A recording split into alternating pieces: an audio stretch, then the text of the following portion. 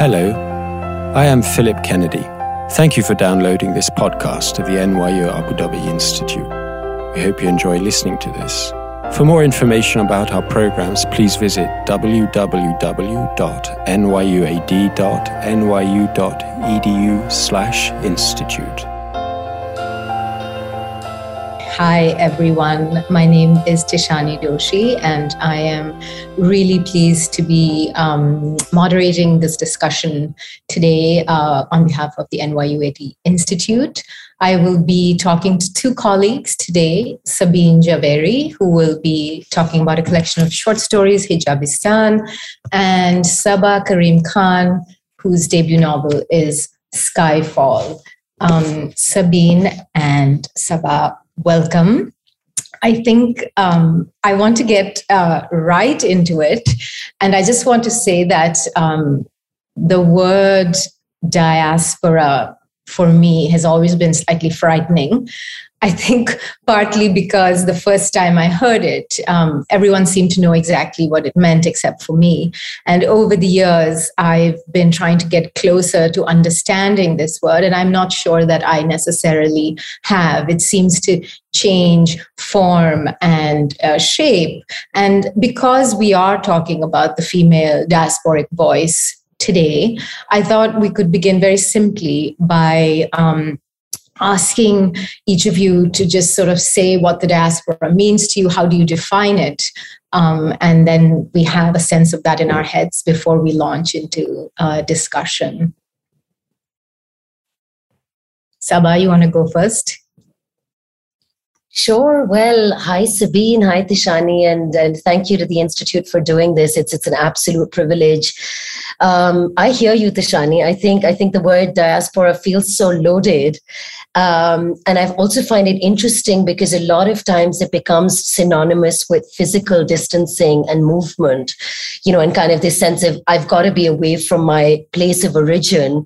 Whereas I think for me, the term is a lot more fluid and a lot more blurry. And I feel, of course, the physical distancing is part of it. But I could very much be part of an imagined community whilst being located, say, in my home. But if I talk about Abu Dhabi briefly, and I talk about, yes, this literal idea of being an expat, being part of the diasporic community here, I think for me, that comes with a profound sense of loss. And I say that in relation to literature and storytelling in particular, because, and maybe we can get into this later in the talk, but this sense of, do I have the right to tell stories about home? And kind of who gets to decide if I'm national enough to do that? And I think that the word diaspora is very loaded for me because of that. Yeah. Okay. What about you, Sabeen? Yeah, well, thanks, Tishani and Saba. That was really interesting. So I'm also with you on that. When people call me a diasporic writer, or when they call me anything really besides my name, I don't understand why there is this reason to categorize or to box or to label. However, being a scholar as well as a creative writer, I understand the need to categorize in order to understand things. So I'm familiar with the term diaspora, having read post-colonial literature and associated it with, people writing about home, a combination of nostalgia and imagination and looking back. And I've always associated the term diaspora with some sort of disconnect, with some sort of displacement or dislocation. And actually, I think the roots of the word also originate from that, the Greek word diaspora, and about, people migrating. In terms of being a diaspora, I've been in Abu Dhabi for 2 years now. And before that, I was in Pakistan, but before that, I was in London, and before that, I was in US. And so I tend to think of myself as a serial migrant. And I'm also interested in this whole idea that there is such a distinction between who gets to be called a diasporic and who gets to be called a migrant. So I think the word has all sorts of connotations. And, Sabah said it has a kind of a loss, but it also has a kind of richness. It's all that extra layering around it, these added perspectives, added lenses. And for me, it's a way to sort of look back through another lens. Again, taking Sabah's point about it being a sort of a contested term in terms of, who gets to speak, having these issues around authenticity, representation. Yes, that's there.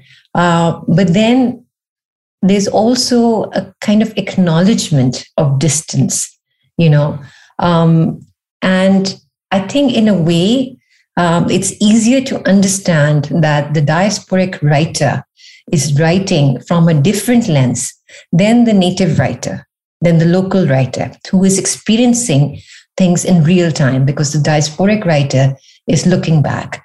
So that's how I tend to think about this word and the literature associated with it. Okay, that's interesting. Let me just follow up, Sabine. There was this one line in a story of yours, The Adulteress, and it's about a woman who writes stories and begins to publish them. She's a wife. She's a mother of 3, and there's a line which really resonated, and it goes. It was then she realized that it didn't matter what stories they told other people. It was the stories we tell our own selves that mattered. And I was really interested, since we are talking about fiction here, about the reflective nature of stories and why it's important to be able to place oneself in a story or to recognize self in story. And I think that's something that really recurs throughout the collection, this idea of recognition and reflection and being able to somehow catch that reflection almost. Otherwise, you don't exist.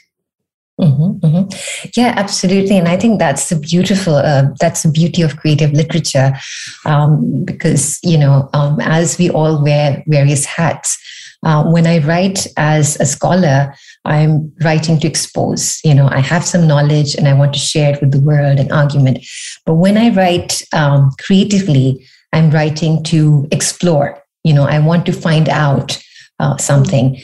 And this idea of, the line that you read out, it's something that's very close to my heart as well. This whole idea of, it's not what stories we are telling others or what stories the world is telling. It's the story that we tell ourselves. It's about self-knowledge. It's about self-perception as well.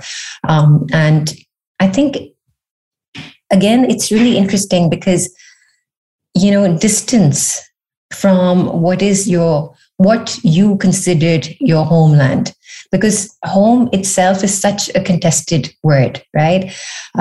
What is home? Where is home? Is home where you are at home, or is home the place where you're from?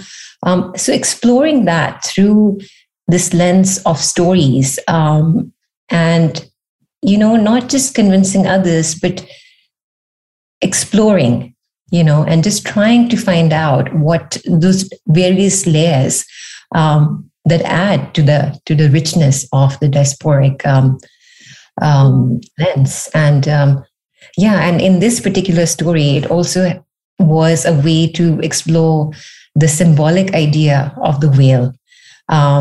That the whale is not always a very straightforward thing, such as a physical garment, but the whale is also that kind of curtain that we have between the self that we present to others and the real self, that authentic self that sometimes we ourselves are not aware of.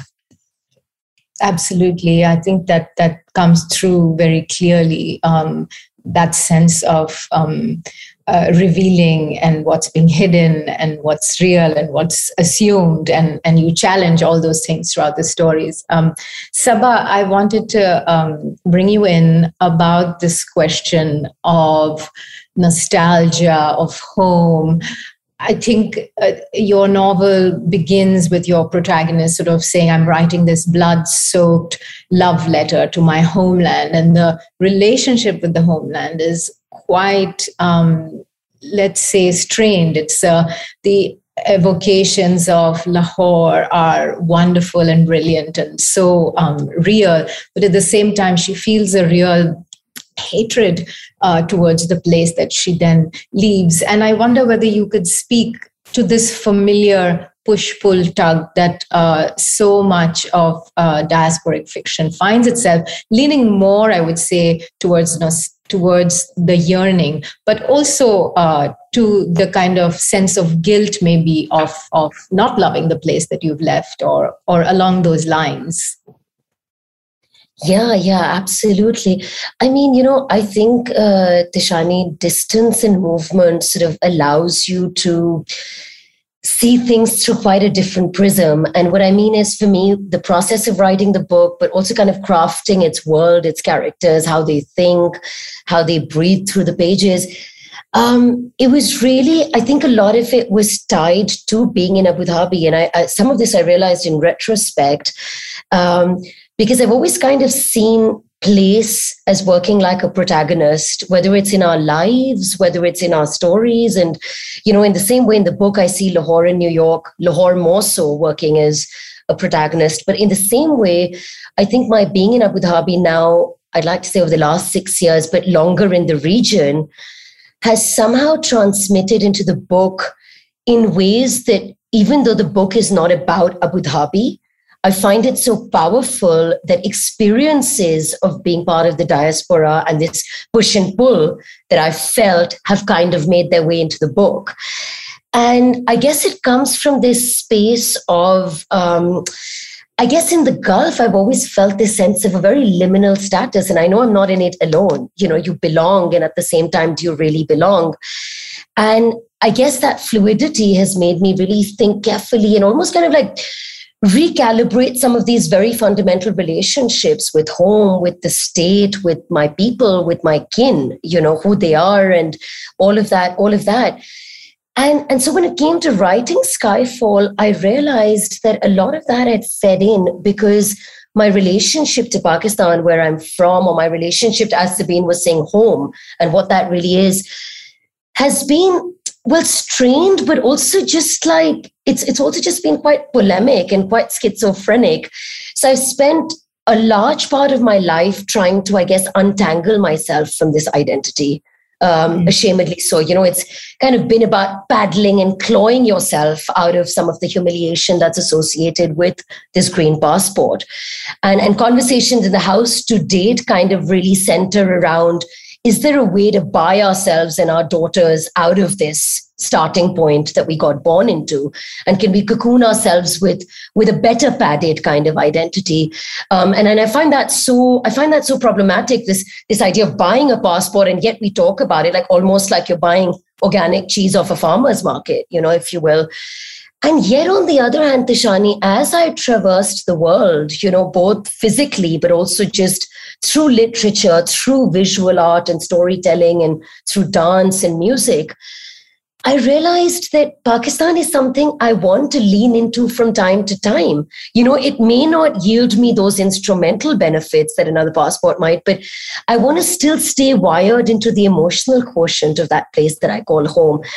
And I found writing, and especially fiction, to be a very powerful mechanism to kind of deal with this uncertainty that I tackle on a day-to-day basis. And I think it's because when you mention nostalgia, for me, I think the biggest thing when I think about home and when I think about literature is it evokes a kind of wounded attachment, a kind of a wounded nostalgia. And I find, having written Skyfall and some of the other work that I'm doing, I find that to be a very powerful way of trying to make sense of this rather conflicted and schizophrenic push and pull that keeps going on. And so when people ask me, is Skyfall autobiographical as a lot of debut works, I'm like, yes and no, because it's a red light area in Lahore, which stands at a great departure from my own life and comfort zone as I knew it in Pakistan. And yet, of course, there are strands and themes that have really made their way in. And that's why I think Abu Dhabi really features as a character in my thought paradigm as I was writing the book. So yeah, that's why I've called it a blood-soaked love letter, because it's quite polemic that way. Saba, you also introduced me to a word that I had never heard before, which is expat-splaining. And I was quite struck by that. And I think, we've talked about the sense of the difference, the migrant, the expat. And I think you had also mentioned earlier about the politics of representation, who gets to speak for whom, the question of audience, the charge of exoticizing homeland. And so I think, could you speak a little bit about how you navigated some of these things while writing your novel, these concerns? Yeah, I mean, it was a term that I came across in the Dawn newspaper, which is one of Pakistan's oldest papers. And immediately I moved into a very defensive posturing of thinking, hey, like I'm part of that category, And I realized that this comes up so much in politics, but it also comes up so much in literature. A few months ago, Tishani, I was on Twitter, and Twitter rooms were ablaze with this conversation around why does literature from and about Pakistan always go back to the same thematic terrain? Why are we always listening to fiction that has to include talk about mangoes, that has to include talk about the damp smell of earth after rainfall, that has to talk about particular trees?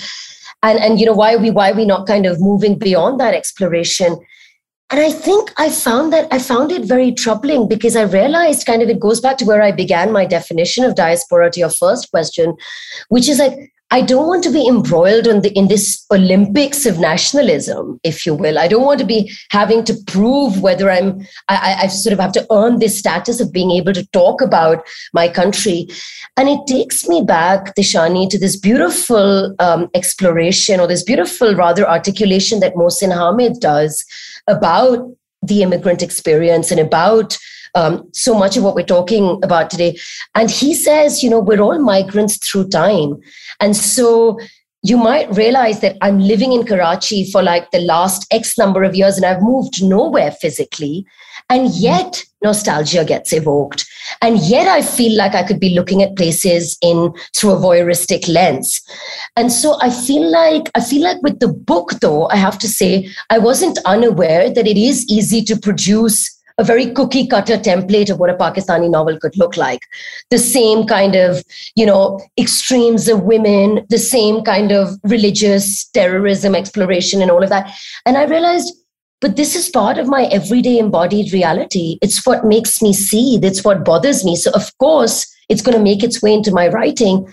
And yet the way I tackled it, or I'd like to think I tackled it, was I realized I don't think being on the same thematic terrain is as much the issue as it is about, are we digging this well deep enough? And, the other day I was watching one of these, maybe you and Sabine caught it as well, but I was watching one of these beautiful micro plays that the Arts Center had produced. And a woman out of Nairobi was performing it. And then there was a talk subsequently. And she said something that I found so compelling, which is linked to this. She said, are we using art to kind of dig up the dirt and dig up the grave enough? Because that's definitely, are we making people uncomfortable enough through this theatrical lens? And I think that for me was closer to what I was trying to do with fiction. I was trying to reclaim, I was trying to say there's more to kind of these stories than these very polarized, cut up doll narratives. And I think that's how I kind of tried to get around it. It wasn't so much about, can I talk about terrorism? Can I talk about women? Can I talk about violence? I've talked about all of that, but I just want to kind of be able to take people backstage and say, this was my raw material for doing it. It's not just as superficial to gloss over. Yeah. Can I respond? Sabine, I want you to get in on this as well. I thought that was really interesting.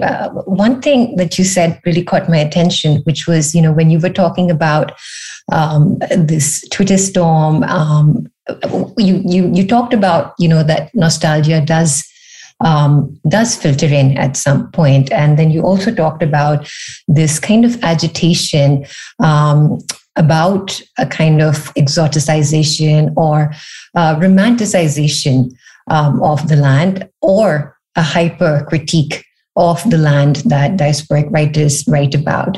And I wonder that to some extent, does that not occur?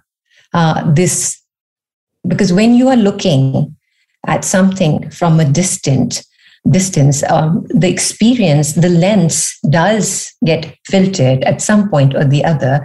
And I see this because when I wrote my first novel, Nobody Killed Her, and I was living in London, and I was writing a story, a local story, and I wanted to create a character, a female character who was very empowered, etc. And, I did it.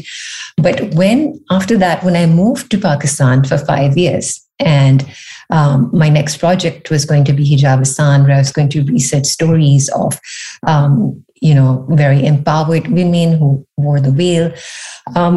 And to some extent, I felt that criticism of focusing in on those treasured memories of mangoes and, the scent of wet earth and, those beautiful memories, and a selective memory which ignores the idea of, the fact that there is no electricity, or there is, trash stuck in the drain pipes, etc. And that, that kind of implicit bias that exists, and that sense of danger, when as a woman you're stepping out on the road, and that also the idea of class privilege that comes in, becomes a very sort of real factor, and it strips your writing of that kind of romantic lens or that kind of nostalgic lens. And when you're writing in the present moment, and I'd be really interested to hear how you feel writing while you were living in Pakistan and writing as a diasporic, whether that lens really does get filtered by a kind of selected nostalgia, or whether that really is what we want to write about. And also how the place that we are in and the alienation of it, and what you called about the stay in Abu Dhabi being something that you treasure, but that feeling of impermanence because of a green passport, how that also then makes one's reminiscence a bit rosy, a bit romanticized by all that is good, rather than a kind of a critical reality of people who live the life every day. So I'd be interested in hearing both of your views on that. Tishani, do you want to take that, or should I go? No, I think you should, because I'm here in the moderator function.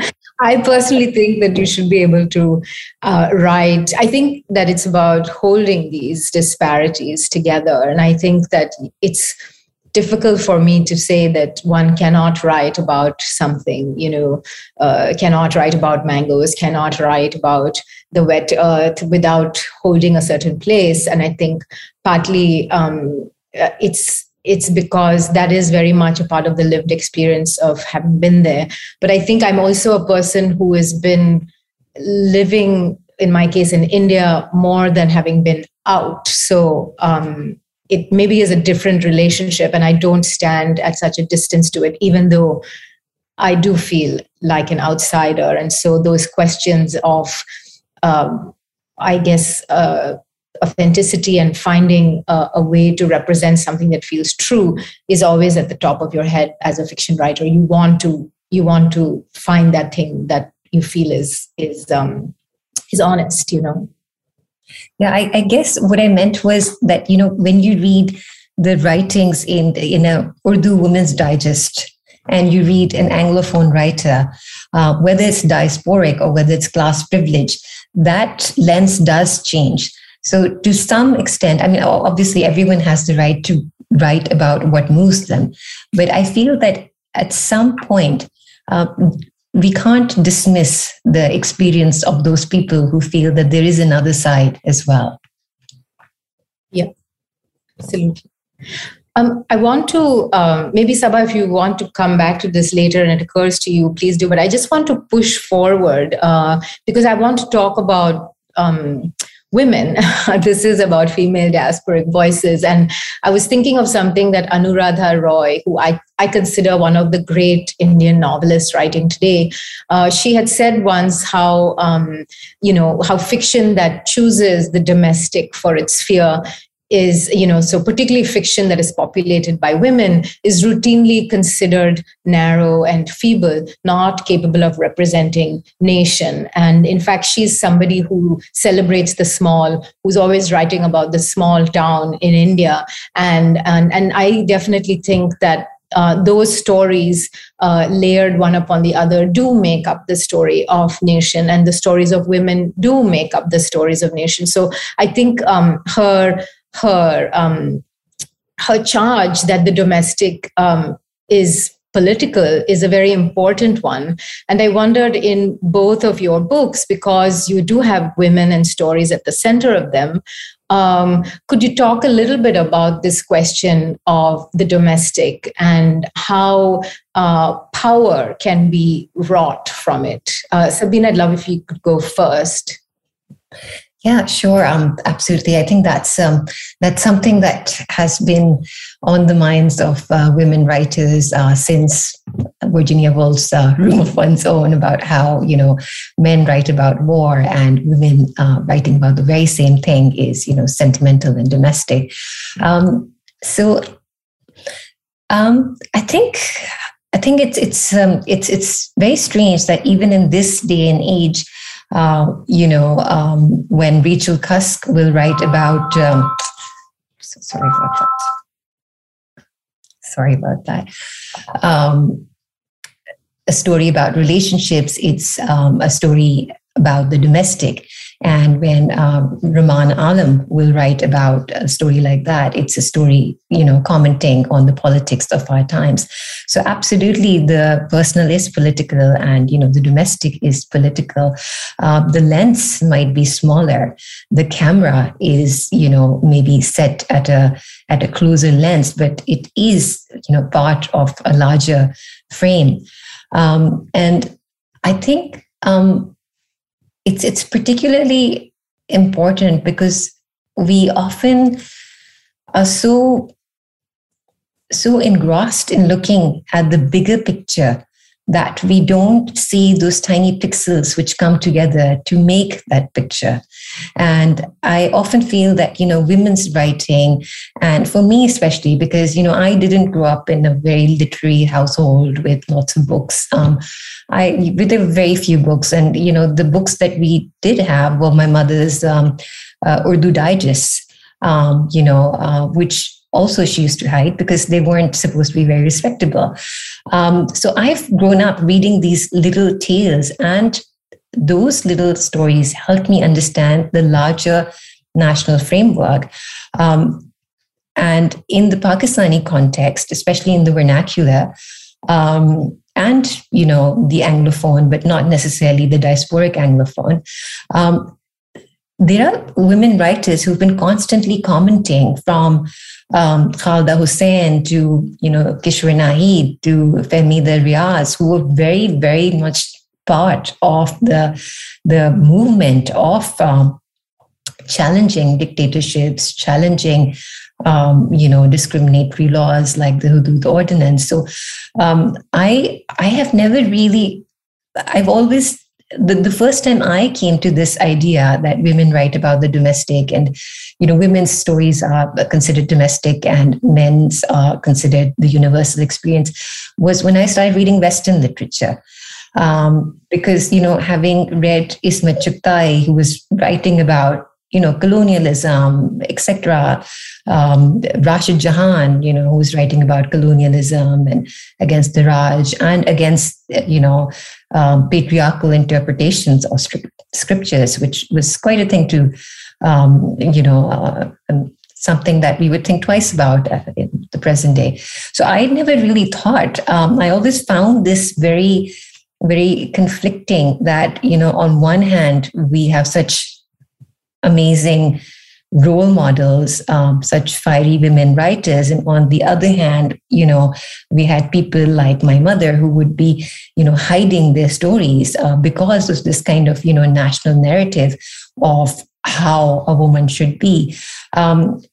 And I began to sort of make sense of this when I began to understand, when I read history and when I understood what it means to have power, to have a voice, and how sometimes we construct narratives to hold on to that power. And in our case, the country came into being on the basis of the two-nation theory. So there was this need for this, very strong national identity and a cultural identity. And, even though our culture is that of Gandhara and Indus Valley, we, privileged the religious identity. And with those, patriarchal interpretations of what gender roles are and how those stories were then constructed. But for me, I have never really understood this idea of how we can ignore the stories of women which stem from the home, which is the basis of where ideas are generated, where nations are actually formed, not just in the drawing room. Yeah. No, absolutely. And I think something in the stories that really comes through is that there is sort of this variety of women in very different situations, and they are exercising agency in every story, in every way, sometimes small acts, sometimes very large and defiant acts. And I was really struck by that sense of power as opposed to sort of power that we think of as state or politicians or corporations. But yeah, just the basic everyday, I'm going to exercise this right, this agency in my life, even though I live in this particular system. Saba, could you talk a little bit about this? Because even your character, Rania, has all these restrictions, and she really goes quite far from that. So I was wondering if you could talk a little bit about this question of creating agency for your characters. Yeah, I think what sort of motivated me to produce that character, but also kind of the smaller characters around her who might have less airtime on pages, but I feel are equally sort of indispensable, was that, it's linked to what Sabine and you both were saying, that we tend to think of power and agency and kind of galvanizing people into action in this very structured and loud kind of way. And I think that has its own place. That kind of activism definitely has its own place. But even if I look back at what's happening, say, with the feminist movement in Pakistan right now, I think we're at a stage and a time where what's happening is very important and it's compelling. But at the same time, I almost feel like, unfortunately, sometimes there's this sense that it's happening at the cost of capturing the slightly more quietly fierce or quietly confident voices. Not every protest needs to be with a placard from a rooftop. And I think with Rania and some of the other characters, I was very aware, like Asher's character, who's the boy from across the border, the idea was to say that even as a male, you're not, the domestic is not mutually exclusive, and you don't necessarily need to be foaming at the mouth in order to be agentic. And I think Sabine brought up such a great example of Ismat Chughtai, because I feel like we tend to think of kind of modernist writers as now kind of trailblazing, but actually in South Asia, that's been happening a long time. And, you've got pieces like Chauthi Ka Joda, etc., which are very powerful, where they were so political, and they were taking up really big concepts. And I feel at the end of the day, like there's absolutely no way of disentangling the personal from the political. But I also feel when people talk about the political and they talk about women's voices, there tends to be this idea of, is there a universality? Is there one way in women in which women across the world write? And I find that, I struggle with that quite a bit, because when I think about anything universal, it evokes this imagery of kind of something quite concrete and something quite monolith, which is hard to tear down and which feels a little bit intimidating. And so I feel like what the personal as a springboard then does is it allows you to have those little dissimilar nuggets that eventually constitute the bigger political or the universal or whatever you want to call it. And I think I've really started thinking about this differently, which is to say, I want to be part of the chorus as a woman writer, as a writer, whatever labeling one wants to do. But at the end of the day, I also want to be very, very cognizant that shouldn't detract or dilute those other seemingly tinier and trivial stories, because I don't think they are trivial, And so I think that becomes quite a delicate balance. And that's what I tried to do with some of the themes and some of the characters, not least of all, Tishani, also because when we think about places like Pakistan, the typical view of the Pakistani woman is quite polarized. So she's either veiled and oppressed, or she's either fast and vile.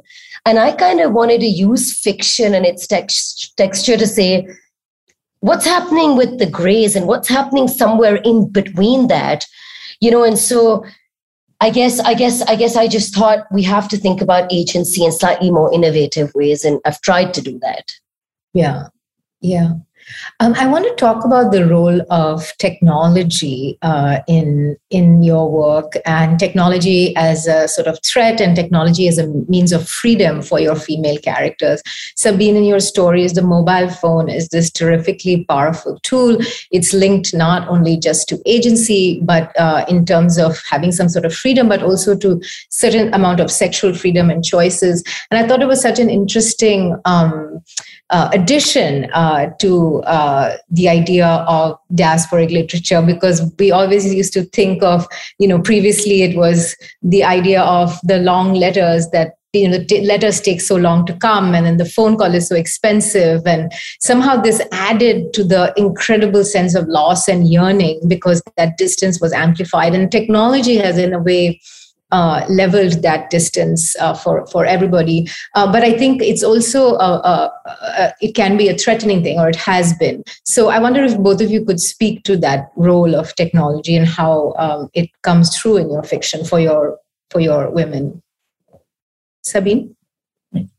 I've been for some time very interested in this whole idea of what's known as techno-feminism, or the digital age of female empowerment.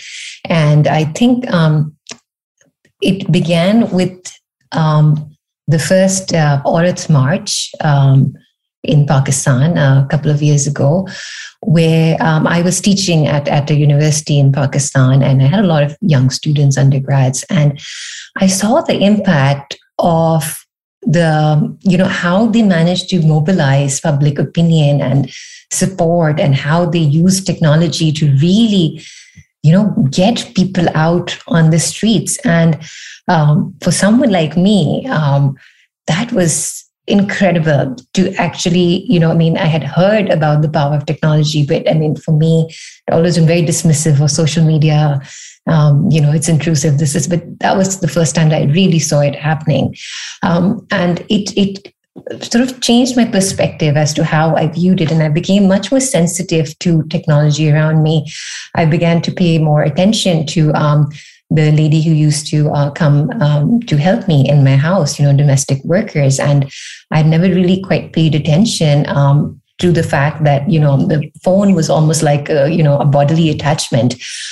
She was always on the phone. And it was a way of, it was something that, made life entertaining for her or easier for her. She was either listening to songs or she was talking to her friends. And it seemed a kind of a liberation. It seemed very empowering. And, I suppose my generation had grown up very suspicious of technology. I associated it with surveillance, with scrutiny, with invasion of privacy. And suddenly I was seeing it in a whole new light. And I began to see how it was actually also a platform for women's voices. And then, there was some very interesting cyber celebrities in Pakistan. Unfortunately, one of them was a victim of honor killing. So there were many stories of how technology was being used to empower women or being used by women to empower themselves, to have a voice. There were also many horror stories of repercussions, of trolling, of shaming women for speaking out. The Aurat March itself, had state action against it. So that for me was really interesting. But what I found fascinating was not just the fact that it gave them a voice, but it also was a way of asserting their sexuality. And this was something I had not seen in my part of the world before. It was something very new to me. They were crossing boundaries, that line that was drawn around them. They were able to step out. So in a way, Sita was able to step out, and there wasn't that sort of scrutiny or questioning. And I think in many ways, it was liberating, and it also brought into, of course, focus the sort of class disparities of how technology was being used, and who gets to use technology to speak up, and who gets punished and penalized for it, like we saw in the case of Qandil Baloch. But very interesting times that we live in. Yeah. Sabah, I wonder whether you wanted to comment, because, you have the Dilbar Cyber Cafe, and then Ranya's a reality TV show. You have a character of, Honey, who says how technology has put the pimps out of business. Everything is online now. So just in terms of a sense of power and a sense of technology as threat or freedom for your characters, did you want to add anything to that? And I think I'll have to open up soon. I have one quick question, and then I'll open up for questions from the audience that have already come in the box here. But yeah. Yeah, I think really quickly, Tishani, it's done two things, I think, as far as when I think about South Asia, but I think about the world more generally, and then I think about my place with fiction in it. And I think one part of it is, a big part of Skyfall talks about female desire and this kind of fetish for purity when it comes to women's bodies and women's choices. And I think I was reading one of your poems, in fact, if I'm not mistaken, where you'd used a line, something like, desire, it's a strange kind of ruin, when you think about women's desires. And that's very much the point of a large part of Skyfall is really going in that direction. And I feel that on the one hand, when you think about businesses like prostitution and the sex trade, yes, a lot of it is moving online. Pakistan's slower with that move, but obviously that's happening. And it's changing our idea and our really romanticized notion of kind of the old courtesans and that sort of thing. But I also see desire in that, very allied to what Sabine was saying, which is that, I don't represent most of the women in my country, but yet what technology has done is a woman sitting very far off also has windows opened into, as Daniel Moinuddin's book says, like in other rooms, other wonders. And it's very much that idea to say, with the click of a button, she's suddenly, it's got a very strong potential to transport. So I think that's one part of it. But with Skyfall, I think the other really important message that I was trying to put out with technology was that there is such a danger, and that's where it becomes threatening to say, there's blackmail and there's this kind of power that men then can start exerting to say, well, I was recently hearing about a short film that I think was made in India. I can't remember, maybe it was India, where, this girl sends this video of herself dancing to the boy, and eventually it turns into this absolute spiraling into blackmail and threatening and those sorts of things. And there's a part in Skyfall where, we really deal with that and where there is pushback to say, well, there's a danger to virality, especially when it comes to this quest for women's purity. And so I think I find it very complicated, and I think I'm still trying to wrap my head around it, but I find it quite conflicted. Yeah, no, that's fair. So I have one last question quickly before I get to the chat box. I was listening to a talk that Wole Soyinka gave, and Wole, as you know, was a guest of the Institute as well. And he was talking, interestingly, someone said, oh, I heard that you went and stole this art piece and brought it back to Nigeria. And he laughed and he said, I have a problem with the word steal. And he went on to say how it was an act of recovery to bring back this object back to the place where it had full cultural, historical, and spiritual meaning.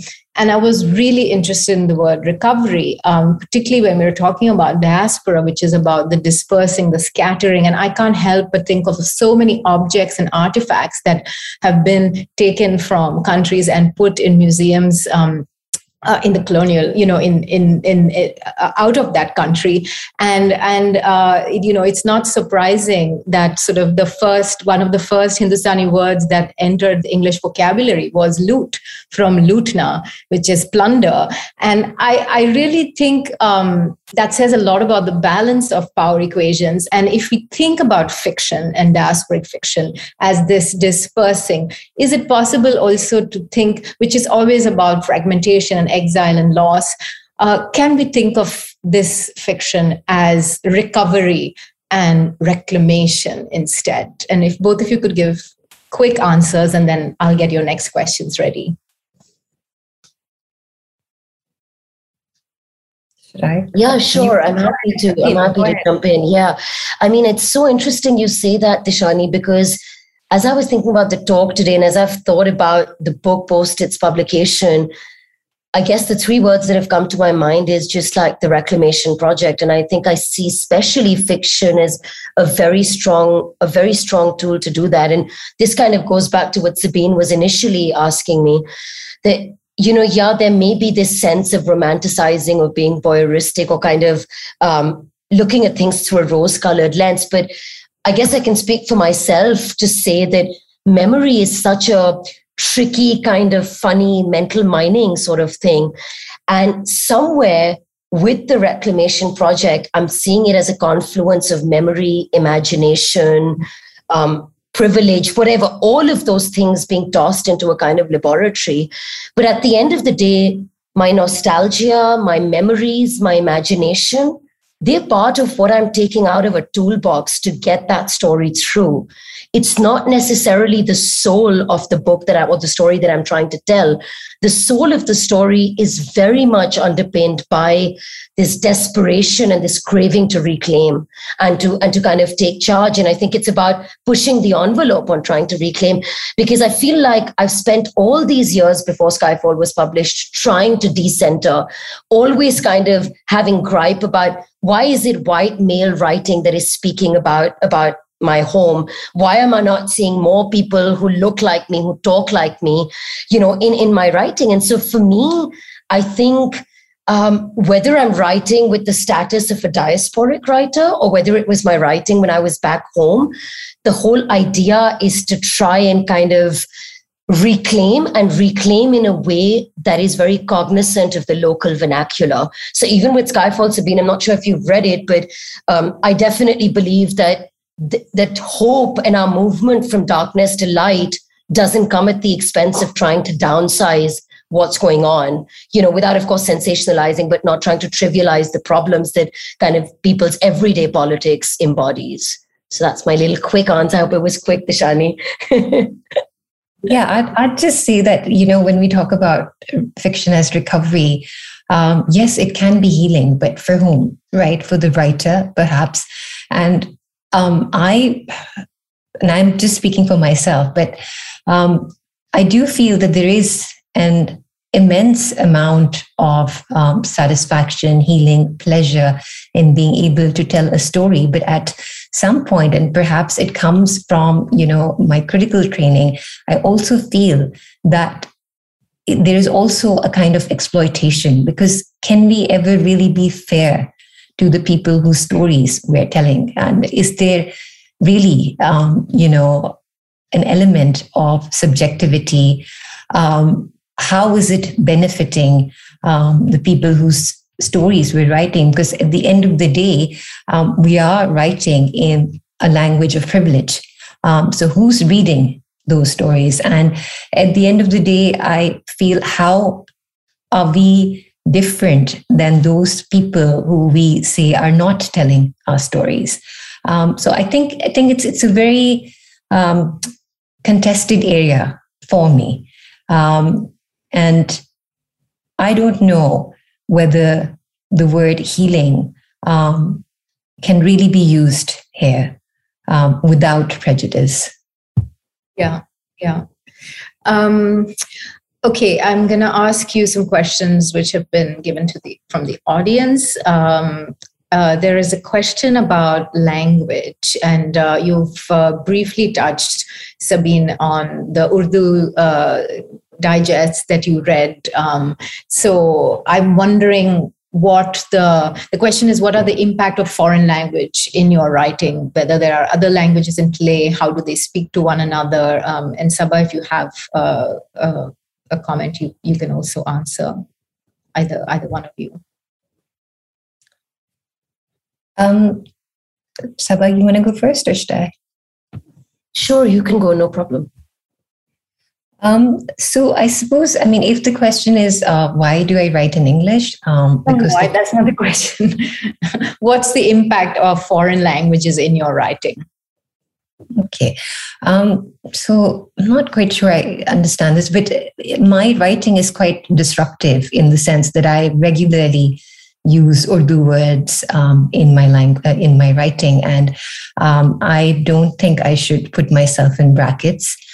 So I don't explain that, if I'm saying the word matka, it means vessel. I think we should make the effort to understand if we don't.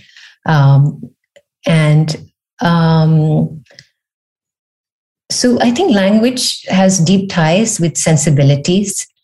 I also feel language can be a form of liberation to write what you want to write. The stories that I am trying to tell, I don't feel I can tell in my first language because English is the language that separates the readership. And this is why, the earlier comment about recovery and healing being slightly self-centered, because I feel the people whose stories I'm telling are probably not able to read the stories that I'm writing. And how authentic then is the representation? Yes, I agree that, some feelings are universal, and that experience of marginality that I share with Pakistani women and the women that I'm writing about is there. But then how accurate or how authentic is it in that sense? And does it really matter? Because if writing is a confluence of imagination, and sorry, Tishani, you seem like... Is your work translated into Urdu and available? Well, I have written in Urdu, and I got such a reception that I decided if I write now, it will be for myself. Okay.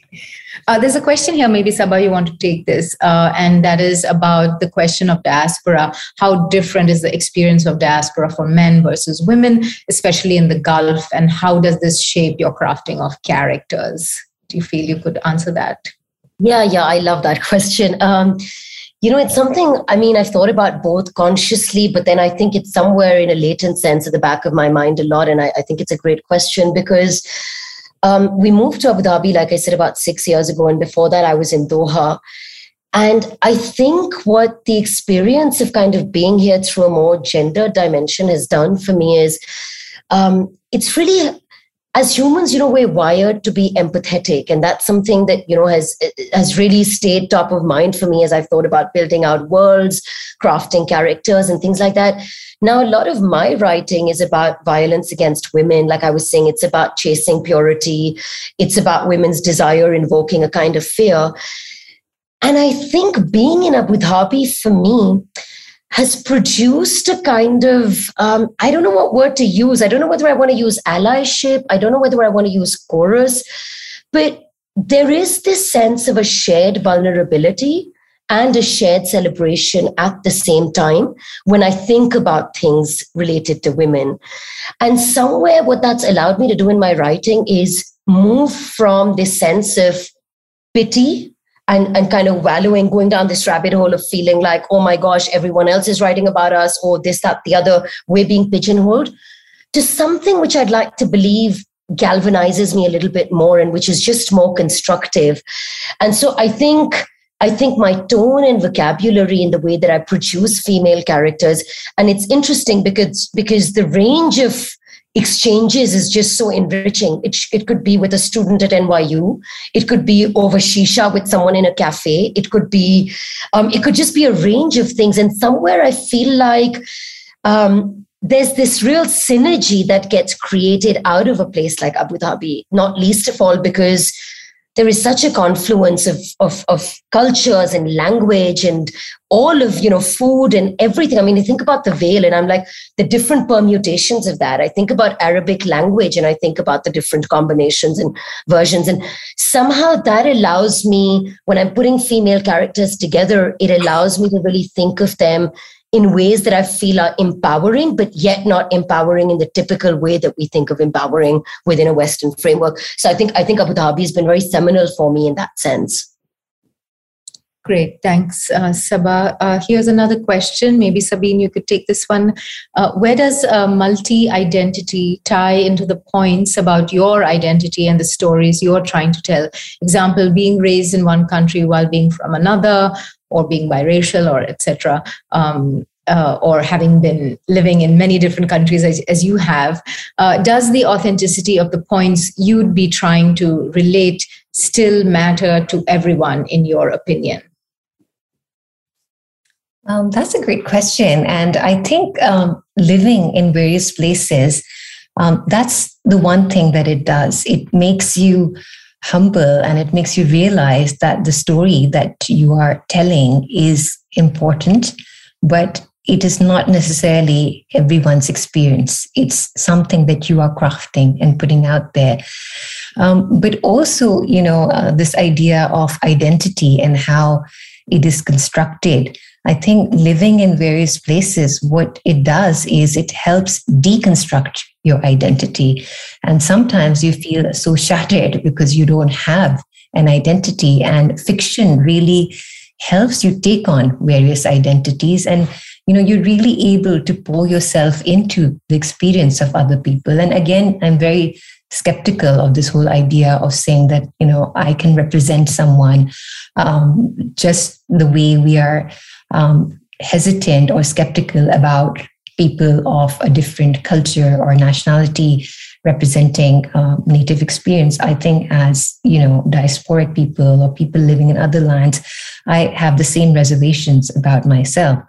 But I think one thing that I am able to see perhaps a little bit more differently now is what empowerment means in my stories.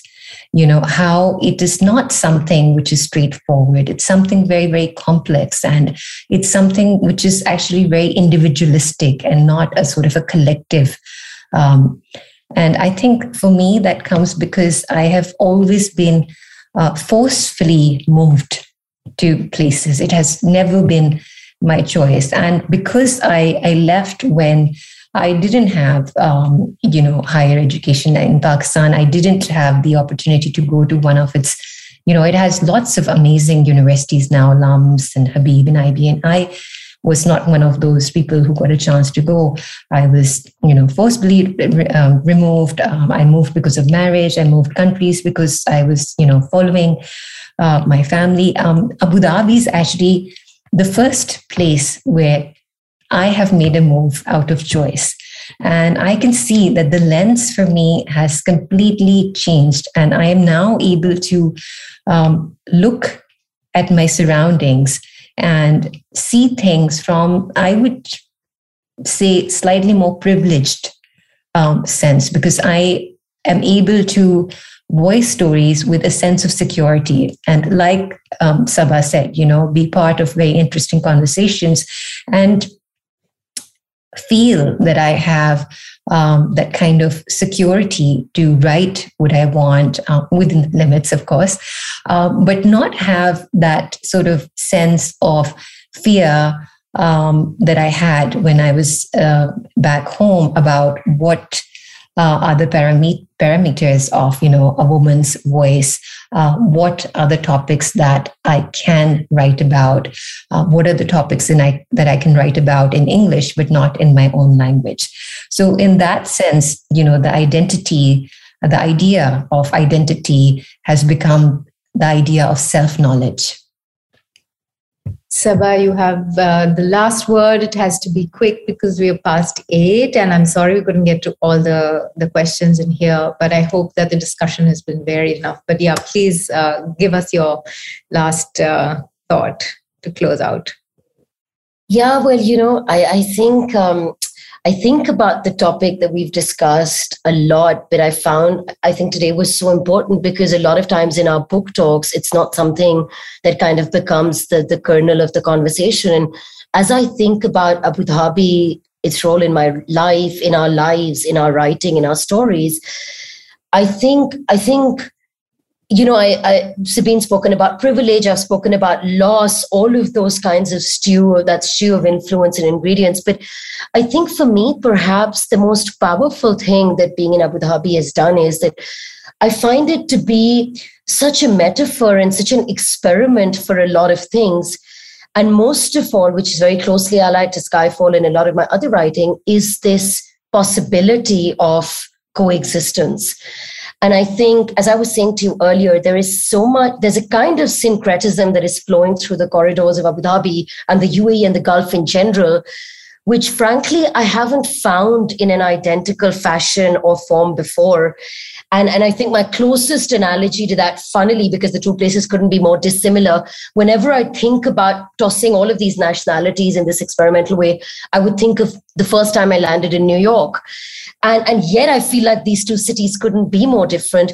So I feel like what Abu Dhabi as a place has really offered me in especially fiction writing is it's allowed me to invite readers into a world where we can imagine coexistence, at least as an aspirational currency, where we can think about celebrating the sense of diversity beyond window dressing. And kind of, I feel like when I think about Abu Dhabi, I think about a kind of quiet confidence that it exudes.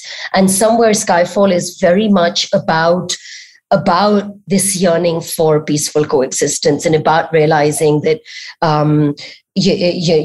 that we need to think about diversity in ways that are more profound.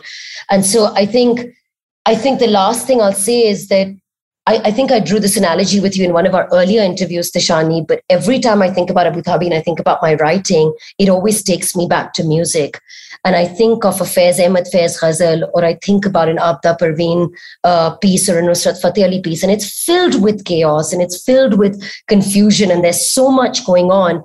And yet at the end, I can distill from that something very simple. I can just distill folk music. And that is what this yearning for coexistence does for me. And I think Abu Dhabi is a beautiful illustration of that. And, in that sense, it always gets woven into my work. Okay. Well, we'll have to close now. Unfortunately, we've run out of time, and so we couldn't even have readings. But I just wanted to thank the Institute and to thank Saba and Sabine.